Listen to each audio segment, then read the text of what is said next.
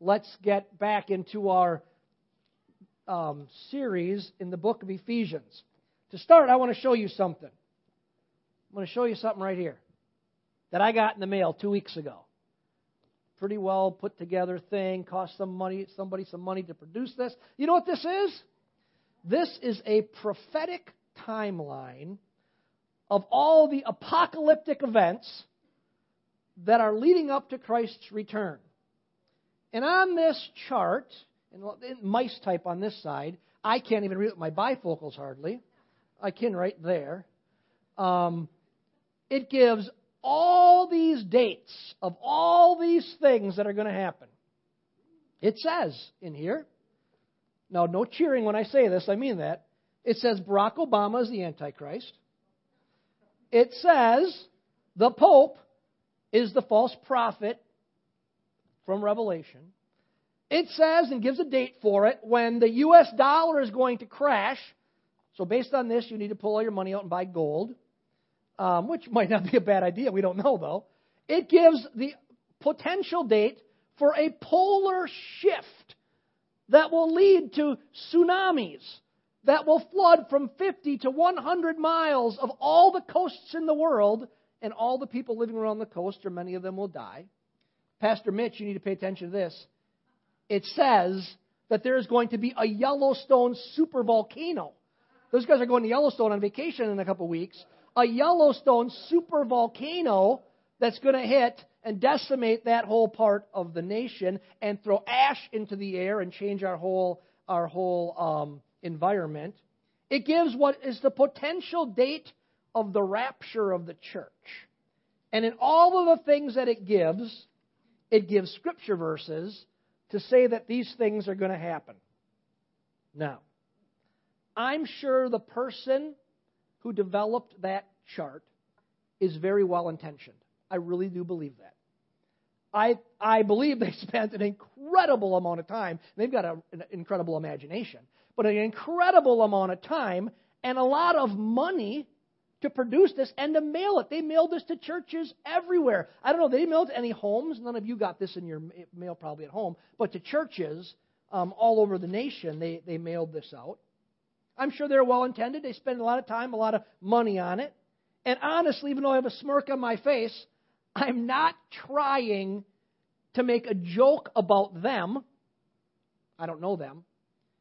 I'm not trying to do that, and I'm not trying to say that Scripture doesn't give us some glimpse into what's to come in future events. But I do want to say that I have seen many of these types of documents produced over the years, and I dismiss them all for a simple reason. Because Jesus himself said something in the Bible that is undisputable. He says, "No man knows the day or the hour of Christ's return, not even Jesus himself." So date setting, like this guy does, all these different dates, date setting, naming who is who in end time events is improper. And this is what I know. All the past attempts that people have done to produce these things, and I have seen them forever, flip charts, all these things, lines drawn, how it's all tying together, every one of them is proven false. And maybe most importantly, every one of them ends up bringing ridicule upon the church. Because people go, "You're a bunch of lunatic Christians." They see this, and they go, "Well, that's what you believe." No.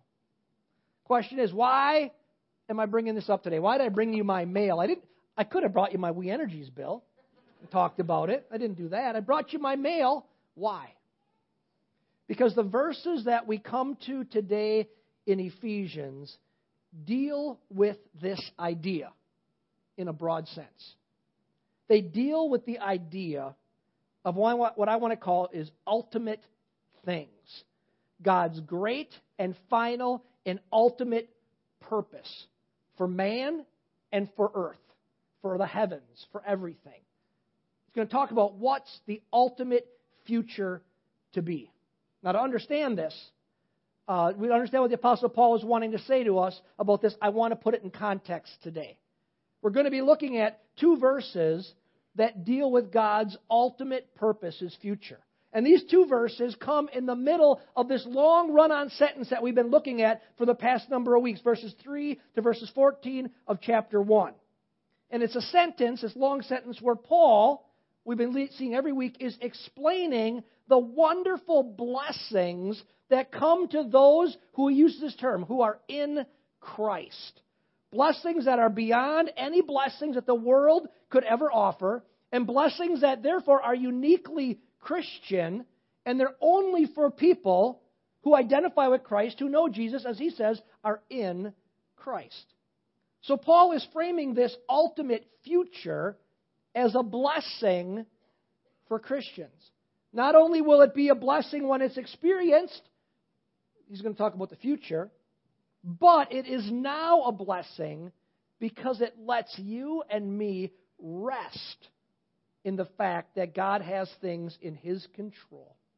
So there's no need for Christians to get too worried, no need to get all riled up by the things that come in the mail or the things that are written in books by even well-known preachers about cataclysmic events that are happening tied to moons or whatever else, or things that are preached on TV. That he's trying to say, guess what? There is a blessed peace that comes for those who are in Christ. So let's read these two verses today. And I'm going to read these verses today from a little different translation. I'm going to read them from the New Living Translation because I think it is much clearer than the normal translation I read, which is the New American Standard. And so we're going to look at Ephesians chapter 1, verses 9 and 10 from the New Living Translation. And it says this. It says, God has now revealed to us His mysterious plan regarding Christ. It's pretty straightforward, right? A plan to be fulfilled by His own good pleasure. And this is the plan. At the right time, He will bring everything together under the authority of Christ. Everything in heaven and on earth. And we'll stop right there. In these verses, Paul makes a transition in this long run-on sentence. He goes from looking at the blessings, this whole list of blessings we've been looking at every week, of being in Christ, the blessings of being in Christ that have been relating to what God has done already and is currently doing, to now turning his focus towards the future and looking at what God is going to do as future blessings. Verses 3 through 8 of chapter 1 are things that God has done and is doing. Things like He predestined us to adoption, and He chose us before creation, and He's redeemed us, and He's forgiven us. All things that He has done and is doing. But now in verses 9 and 10, He switches His focus, and He looks into the future to express what the blessed future is for those who are in Christ. And He says, here is what the future has. He says, God has made known to us, to whom? To Christians, those in Christ, a mystery. And He's revealing His mysterious plan. And He says, this plan, this mystery is this. At the right time. That's important. At the right time. At God's right time. When He chooses. Because He's in charge of everything. God's never nervous. He's in charge. He has a plan. At God's right time, He's going to do something. You know what He's going to do? Scripture says here, He will bring everything together under Christ's authority. Friends, that's the picture that Paul paints of the future. That on a day of God's choosing, everything in heaven and on earth, that's everything, will be brought together under the authority of Jesus. Now, maybe that doesn't sound like a big deal to you. Maybe you go, I like those charts. Names, naming, dates, this is what's going to happen. Some of you get into reading all that stuff. And you know what? It's okay to be curious about it. And you read this and you go, that doesn't sound like a very big deal. But this statement is probably the most profound and most important statement that Paul has made so far in the letter to the people in Ephesus that we've been looking at. You see, because to this point, all of what Paul has said has been very personal to us, very individualistic. What I received as an adopted son of God, what redemption means for my life, that I've been set free from the slavery. Remember we talked about redemption, being set free from the slavery of sin by the empowerment or the payment of Jesus' blood? That's all about me. But here in verses 9 and 10, he looks to the future and he sees something bigger and greater than our personal salvation. In this verse, we are lifted above the matter of our personal salvation into the realm of ultimate things. God's great, final, and ultimate purpose for everything, all of heaven and all of earth. And Paul, as he talks about that, he frames this as a blessing. He says, as Christians, we know before it happens what the ultimate outcome for the world and all of heaven and all of people is. He says this is it. Everything will be brought together under the headship of Jesus. And He will rule and He will reign and He will have no adversaries. And all those who are in Christ will be shown at that time to be on the winning side, to be on the right side. Friends, this is the ultimate blessing. We know the final outcome. We know what the future holds. You see, I don't know many of the things that the future holds. A lot of people act like they do know, but we don't really know. Said it. What's going to happen next Sunday? He said, well, I don't know, the Lord willing. We don't know what the future really holds. You know, will the Camachos make it? Maybe not. Maybe their car will break down. We don't know what the future holds. I don't know if this new nuclear deal with Iran, I was corrected by the lady from when I said Iran to the missionary we had a while back, and she's from Iran, and she said I'm from Iran, and she was being very kind. So I don't know if the new nuclear deal with Iran will eventually lead to an attack on Israel and then fallout for America, and as some people say, very likely could lead into World War III. I don't know if that's going to happen. I don't know if I'm going to have a heart attack. I just found out that my uncle had another heart attack. He lives on rabbit food because he had a heart attack when he was 43. I just found out he had one 2 weeks ago. You know, I don't know if I'm going to have a heart attack. I've got the genes for it. You know, I don't know. I don't know if the U.S. economy is going to rise or fall next year. I don't know. I don't know who's going to become president. You know, of all the candidates running, I don't have any idea who's going to become president. But I do know about the ultimate future. And this is it. Jesus wins. That's the future. Jesus wins. This is one of those points at which the Christian and the non-Christian are clearly different. There's no connection. The Christian should be and is interested in the ultimate plan of God, and he knows that history will end in a certain way.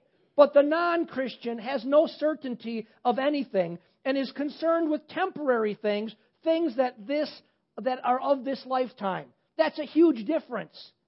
The Apostle Paul is trying to express that here, and he dealt with it at another place in Scripture that I want to think about right now. Paul dealt with this idea when he was writing one time to the church at Corinth.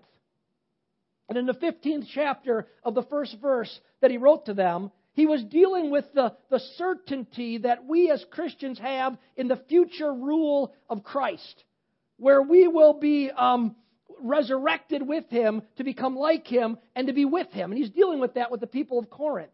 And in that writing to the Corinthians, he says that if we don't have this confidence in the future of being resurrected and being with Him, then we are just like everyone else in the world who's without Christ.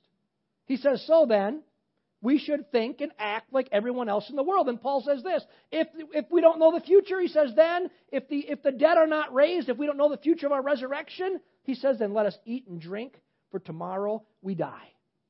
You want to know the current way we say that in our culture? And it's pervasive all over the world, including in the church. And God wants to help us see something so much clearer here. We don't say let's eat and drink, let us eat and drink, for tomorrow we die. We don't say that. You know what we say? Before I die, I need to fulfill my bucket list. It's the exact same thinking. Before I die, I've got a bucket list, and I've got to do all these things. That's the modern version. Friends, if one doesn't know the future, that they are secure in Jesus and will be part of His eternal rule over all of heaven and earth. If we don't know that, we don't have anything. In heaven, we don't know where heaven's there, where everything will be better than anything on someone's bucket list. Then there is no security. So one ought to just live like everyone else who doesn't know Jesus. Live for today. Live for this lifetime. So eat, drink, be merry. Live to fulfill your bucket list, because that's all that there is. But we know better. God says something different. We know the future. One day, at God's perfect time, He is going to bring everything together in heaven and on earth under the rule of Jesus. And friends, this is why I get so surprised when I find Christians that are shaken by temporary things of the world. Economic turmoil, health issues, political unrest. These are temporary. But we are not temporary. We are eternal, with a certain, a guaranteed future. Friends, there is a day coming when God will bring all things together under the headship of Jesus. That day will be a restoration of the original harmony and unity that once existed in heaven and on earth before sin entered the equation. You see, originally, there was harmony in all of creation. In the book of Colossians, the writer tries to give us a glimpse into this. Listen to what it says in Colossians, and we have a slide of this. Colossians chapter 1, verses 15 through 17. It's talking about really the original creation, what is supposed to be all under the lordship and authority of Christ. And listen to what it says. It says, Christ is the visible image of the invisible God. He existed before anything was created and is supreme over all creation. For through Him God created everything in the heavenly realms and on earth.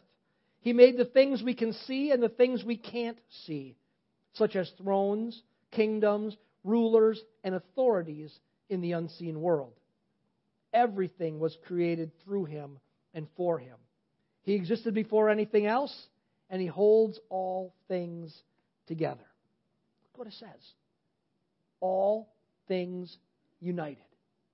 Everything created by Jesus and sustained by Jesus. Heaven and earth. Visible and invisible. Rulers and authorities. Everything functioning under the lordship, the headship, the control of Jesus Christ. We see a picture of that harmony in the original state in Eden described in Genesis. Man and animals living in harmony. Man and God living in harmony.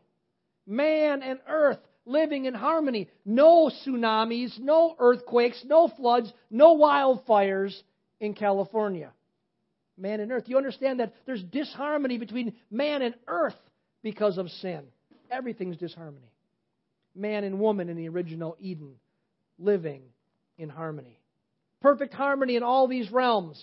The Lord Jesus Christ was over all, over angels and all powers and authorities and dominions, over the world and the animals and the fruit of the earth. And He took that all and He said, man, He made man to be the Lord of His creation over all the animals and all of earth's resources. All was perfect in absolute harmony. But friends, harmony was destroyed by rebellion. First of all, there was a revolt. There was a rebellion in heaven itself. The Scriptures tell us that the devil rebelled and he fell, and a large number of angels followed him and fell with him. But that rebellion didn't stop in heaven. The devil was thrust out and went to earth, and there he tempted man, and man rebelled also and fell. And this rebellion destroyed the harmony. Disharmony in heaven. disharmony on earth. Disharmony between God and between man and man, and between earth and man. Everything suffer the disunity that rebellion brought. But all along, God had a plan. Remember we said at God's timing. God's in control of everything. All along, God had a plan. At the perfect time, God would begin to restore the broken harmony. The process of restoration of harmony began when He sent Jesus, who Himself is the Creator, as a man into the earth, into the world, to redeem mankind, bringing forgiveness and salvation to those who would turn to Him and follow Him, restoring that harmony between God and man. Salvation, friends, reunites us with God. And then He's restoring the harmony between man and man as Jesus comes into our lives, one person at a time. As people become transformed more and more into the likeness of Christ, we love one another. We're brought together in Christ. And the Scriptures say this: we're in harmony for this reason, because we all have one Spirit. You know what's happened sometimes in the church world? We forget that. You ever get annoyed by somebody in church? Don't raise your hand. Thank you. I shouldn't have. You know what we have that no one else has? A restoration of harmony. Because God has placed His Spirit within us when we're His children. And if there's disharmony in the church, you know why it is? It's because we're self-willed and we're not following the Spirit. That's why. So this process of restoration began when He sent Jesus, and He restores harmony between God and man, and He's restoring harmony between man and man. And harmony will one day be completely restored, and everything will once again be in perfect unity under the lordship of Jesus. Friends, the prophet Isaiah looked forward to that. In God giving him revelation, he looks forward to that day, and he gives a prophetic picture of what that will be like when God brings everything together in harmony and restoration. And listen to how he describes it in Isaiah chapter 11, starting in verse 6. It says, "In that day, the wolf and the lamb will live together. The leopard will lie down with the baby goat. The calf and the yearling will be safe with the lion, and a little child will lead them. The cow will graze near the bear. The cub and the calf will lie down together. The lion will eat hay like a cow." In other words, the lion's not eating the cow. "The baby will play safely near the hole of a cobra. And yes, a little child will put his hand in the nest of deadly snakes without harm. Nothing will hurt or destroy in all my holy mountain. For as the waters fill the sea, so the earth will be filled with people who know the Lord. In that day, the heir to David's throne," who's that? Jesus. "In that day, the heir to David's throne, Jesus, will be a banner of salvation to all the world. The nations will rally to him, and the land where he lives will be a glorious place." The perfect harmony that will be restored will be harmony in man and between men. Harmony in heaven and on earth, all under the headship of Jesus. Friends, everything will again be united in Him. And the most wonderful part is that when this happens, it will never be undone again. Friends, that's Paul's message. Paul didn't write this. Paul wrote that. That's his message. You want to know the future? You want to predict the future? We have the blessing of living in the reality of a certain and secure future. Ephesians says, at the right time, He will bring everything together under the authority of Christ. Everything in heaven and on earth. Now, what happens between now and then? It's going to happen. I don't know. Not sure who the next president will be. I don't know what the economy is going to do. We can't necessarily change that. But no one can stop what God's ultimate plan is. It's a secure and certain future for those who are in Christ. So you know what? If you are in Christ, you know Jesus is your Savior and Lord. You know what the blessing is for you? You're supposed to rest in that future. When everybody else is in a tizzy around you, you stand on solid ground and you go, but I know the future. I know who wins. It's Jesus, and I'm on His side. So you rest in the future, but you don't just rest. You rest, and then you work. You know what you work for? You work to see others come to Christ. You work. You put effort. You put energy. You make it your highest priority to take everybody who doesn't know Jesus and help them, lead them, bring them to know Christ so they can enter into that same rest that you get here and is promised for all of eternity. So if you're in Christ, you rest in your future and you work to see others overcome or others come to know Christ. But what if you're not in Christ? You sit here today, you say, Pastor Mark, I know this, I don't know God. I know this, Jesus is not my Lord and He's not my Savior. Well, here's what I can tell you based on God's Word, not mine. God is calling you by name. That's why you're here. You wouldn't be here for any other reason. God is calling you by name to Himself today. And you have a choice.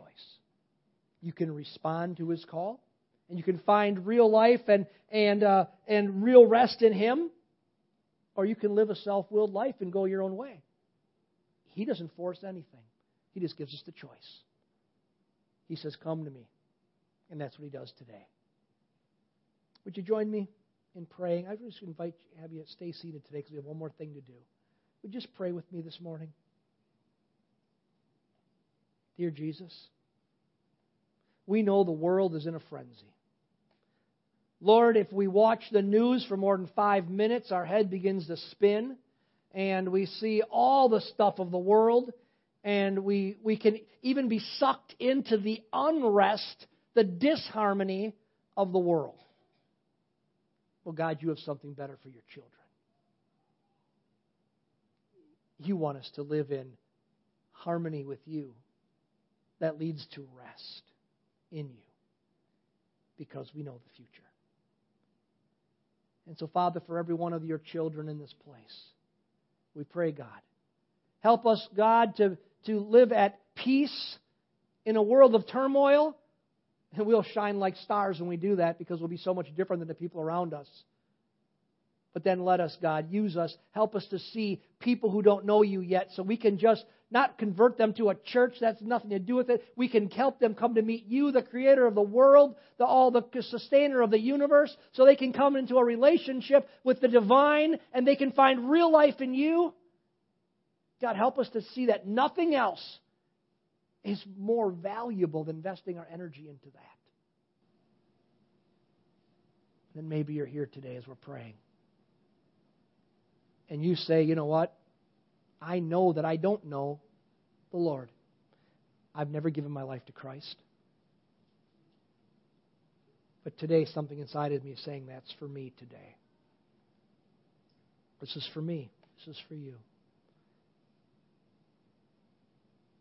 I want to give you a chance to respond. As our heads are bowed and our eyes are closed, a private moment, no one's looking around. If you say, I'm ready today, I want to ask Christ into my life. I want to surrender my life to Jesus. If that's you, I want you to do something bold right now. Between you, me, and God, because no one else is looking around, I want you just to raise up your hand. When I see it, I'm going to ask you to put it back down. I'm not going to embarrass you or call you out. I just want to pray with you. I want to lead you in a prayer. Say, right now, Jesus, I'm ready to give my life to Jesus. Thank you, God. Oh, Heavenly Father, your hands are raised, I want you just to pray this prayer. Matter of fact, I'm going to invite the whole church to pray this prayer out loud, even though we've prayed already, but I want you to join with those who have raised their hands this morning. We're going to pray this prayer. Dear Jesus, I need you today. I know that I can't make it on my own. And I'm understanding that sin in my life is keeping me from you. And so now I come to you and I ask you, Lord, to receive me and to wash away my sins. Make me brand new. Make me your child today. And on this day, I give my life to you. I'm not going to turn away. I'm going to walk with you. So, Jesus, thank you that from this day forward, as I walk with you, my future is secure because I am